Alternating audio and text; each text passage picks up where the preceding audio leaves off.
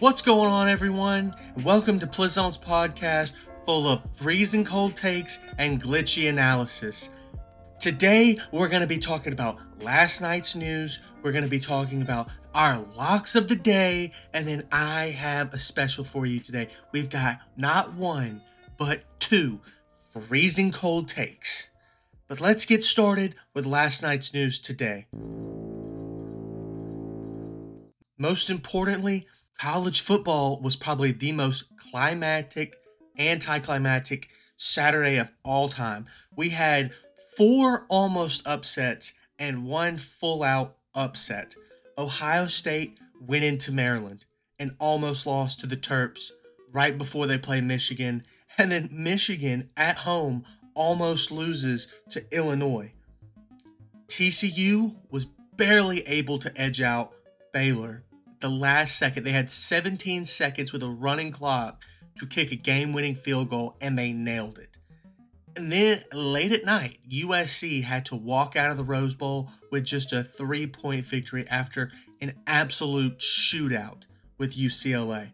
But the only upset that came out of any of those games came with Tennessee getting absolutely slaughtered by 6 touchdowns from Spencer Rattler. South Carolina put up 63 on Tennessee's head and made them look like an absolute fluke team. Now, why is this happening in college football? Why does this happen in college football? Well, one, it's hard to win on the road. Let's not forget that, okay? 4 out of those 5 almost upsets came on the road, and the one upset that did happen was on the road. But I think this is the main thing that we're looking at. The talent gap is closing between the top tier teams and just other Power 5 teams. And it's not because these other Power 5 teams are getting better. It's because there are now more teams at the top. It's not just Alabama anymore. You've got, Ohio State, you've got Georgia, USC, Michigan, Clemson, TCU. I mean, you've got a bunch of different teams at the top that are now pulling recruits from other schools. It's not just a 1 or a 2-man show. I think this is great for the sport, but it's bad for, if you're a fan of a top team like Alabama, they're going to drop a couple of games now. Now let's get into some NBA basketball, okay? There are so many teams that are still in the mix. And I think this is the first time I've gotten to say that in so long. Last night, we had a battle for the Western Conference first seed, and it was between 2 teams that nobody would have ever thought would be here at this point in the season. You had the Utah Jazz versus the Portland Trail Blazers. Let me say that again. You had the Utah Jazz versus the Portland Trail Blazers. What are we doing? This is insane, okay? Lauri Markkanen is the leader of the Jazz. I cannot believe that they are now the first seed in the Western Conference after they just beat Portland last night, okay? Look, the reason this NBA season is so interesting to me is because there are so many new faces. I mean, think about it. The teams that have some of the best NBA players of the last decade on them. The Warriors with Stephen Curry, Draymond Green, and Klay Thompson. The Lakers with Anthony Davis, Russell Westbrook, LeBron James. And the Brooklyn Nets with Kevin Durant and Kyrie Irving. They're all losing. They're not in the playoff mix right now. They're a few games behind in each of their conferences. I mean, that just is mind-blowing to me, okay? Now, one of the most compelling cases for MVP that I've seen so far this year is Joel Embiid, and it's because he's dropping insane numbers. He had 59 points the other night, and now he's going to have to do it without James Harden for a little bit, and he's definitely going to have to do it without Tyrese Maxey for at least the next month or so. He just broke his foot. Outside of those 2 players, the league has mostly been healthy. I mean, you even have somebody as injury plagued as Zion Williamson. He's playing in games now, and he's looking like a top 10 player. Not to mention, we have the most brittle player in the entire NBA, Anthony Davis is playing games and he looks phenomenal. He put up 38 and 16 against the Pistons this past Friday. And I'll just be honest with you. That is one of the best things that you can see when you watch an NBA game. Just watch Anthony Davis dominate. It's one of the most satisfying things to watch. Lots of young players as well are looking to take the league by storm. I mean, look, you've got John Morant, you've got Cade Cunningham, you have Scotty Barnes. All of these young players that have been drafted in the last few years, they're getting in the mix. That's what we love to see. That's why, to me, this NBA season is just so interesting. But now, this is the moment, the locks of the day. Here we go. We went 1-1 yesterday. I'm sorry to all the Oklahoma State bettors. I apologize. That is my fault. But today will not be that day. Today is our day. And first up, we have the New England Patriots minus 3.5. Bill Belichick is a lock at home. Lock it in. The Jets are 4-0 on the road. I know. But that stretch is not going to be able to continue. Zach Wilson is horrible versus the Pats. He threw 3 picks last game, and that was in New Jersey at MetLife. There's no way he doesn't perform anywhere close to good against the Patriots today. The difference maker here is the run game. And without Breece Hall, the Jets' run game is just not what it was. It's a cold game in Gillette, and that can only mean one thing. It's going to be low scoring, and both offenses are just going to pound the rock. It means that there's going to be a lot of time wasted, and I trust the Patriots' run defense to get it done versus a Jets team that is slowly losing their momentum. Now, next up, this is going to be an even better play. We are talking about the Detroit Lions versus the New York Giants, and we're slamming the over. Get that over. It's over 44.5. If there is one thing that the Giants are going to do, it's going to be putting up points. Outside of the Packers game, opposing teams have scored 24 points in every single game versus the Lions. But, look, just because the Lions team gives up a lot of points, that doesn't mean that this Lions offense is out for the count. They have continuously either put up a fight and had a shootout, or they're scoring garbage time points. And you know that under is going to be destroyed by those garbage time points, regardless of where they come or how they come. That over is getting slammed. Put your ticket in, cash it out, let's ride. And last, but certainly not least, we're about to get into Pleasant's freezing cold takes. Takes so icy cold that they're boiling hot. First one up today. We've got 2 on the board. That's what we like to see. There are so many fraudulent teams in the NFL this year.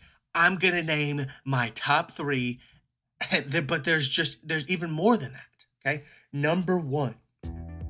This is a team that I predict is going to finish the season 15-2 or 14-3. But what I'm talking about is when I say you're a fraudulent team, that means you're being carried by a coach, a system, a player, or a bad schedule, and you are not meant for the playoffs. That's what I mean by a fraud. Okay. Number 1, the Minnesota Vikings. This Minnesota Vikings team is 1, getting carried by their schedule. 2, they're winning very close games against bad teams. Okay, look, I don't believe in chain-wearing Kirko Thuggins. Whatever you want to call him, he's not that guy. Look, they had to ink out wins against the Bears, the Lions, and the Saints. That's a problem. Not to mention, This man is not built for prime time. If I wasn't such a coward, I would have put the Cowboys in my locks of the day. But I don't trust Dak Prescott either, so we won't even get into that. But look, Kirk Cousins, he's not the guy. He's not going to win you a playoff game, and that's what you need when you get into the playoffs. You need a quarterback that you can trust. Next up, I've got the New York Giants, and it's for the same reason that I don't trust these Giants. I don't trust Daniel Jones. I honestly have no idea how he got here. I don't think anybody expected either the New York Giants or the New York Jets to look the way that they have. But look at some of these Giants wins. They're all extremely close, and most are not against great teams. And look, it's just coming down to the quarterback play for me. I don't buy into Danny Dimes to win any kind of playoff game in any scenario. Okay? He already went up against another playoff caliber quarterback this year in Geno Smith, and they lost 27-13. Okay? That's the kind of play that I'm looking at whenever we get to playoff season. Last but certainly not least in this rankings of fraudulent teams, I'm sorry to say it, but the Philadelphia Eagles might be frauds. This is such a cop-out, I know, because they just lost, but the Eagles just don't look like a Super Bowl team to me. Okay? If the Eagles can't win the turnover battle, then they're going to lose the game. And that turnover battle is hard to win game in and game out against the top NFL teams in this league. Okay? So, I think the Washington Commanders figured out the formula against the Eagles this past Monday. Look, you run the ball. All right. Now, they didn't run the ball well. They had 3.1 yards per carry, but they ran it down their throats. That's what other teams are going to end up doing in the playoffs when it's cold and it's windy and it's wet and it's hard to throw the ball. I don't think the Eagles are prepared for that, but I could be wrong. They will finish the season, at the top of the NFC, if not just the actual 1 seed, but I guess we'll see. I think they're frauds. Next freezing cold take. Okay? This next one, I had to pull it off the eye. It was boiling over from how insanely cold it was. All right? It was so cold that it was boiling, people. Okay? Youth rebuilds are just the wrong way to become competitive. Okay? Free agents are the way to win championships over time. It's just simple to me. Look at the records. Okay? Yes, it's a good idea to build a roster through the draft, but banking on one franchise player to bring you out of utter misery and despair is just a terrible idea. There's a reason that the same teams keep picking in the top 10 in both the NBA and the NFL. Yes, teams can get lucky, but just look at the past champions. I mean, look at the last two in the NFL.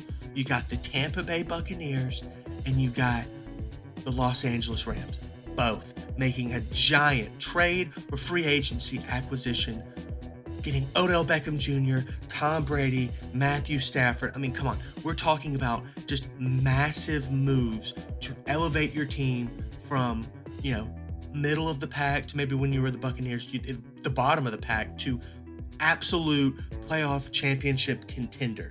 Okay? It's so rare to have what the Golden State Warriors has had and nail 3 draft picks back-to-back-to-back seasons. Right? That doesn't happen.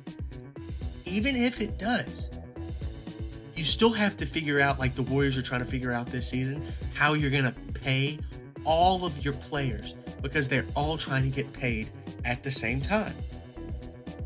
It's so hard to find that kind of situation in the draft, and that's why almost every single time these teams that you see, like the Miami Heat in the early 2010s, they had to sign LeBron James. The Cleveland Cavaliers, to be competitive, had to sign LeBron James back.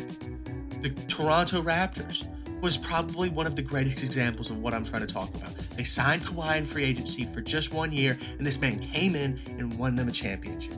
That's what teams need to be doing. Yes, you can focus on drafting some supplemental players in the draft and developing them to attract a free agent, but the free agent is where it's at. If you get lucky and draft an all-star, that's awesome. But that's not the goal. And that, my friends, is going to do it for this episode of Plaisance Podcast. Thank you so much for tuning in for this glitchy analysis and these freezing cold takes. One of my favorite things to do all week long.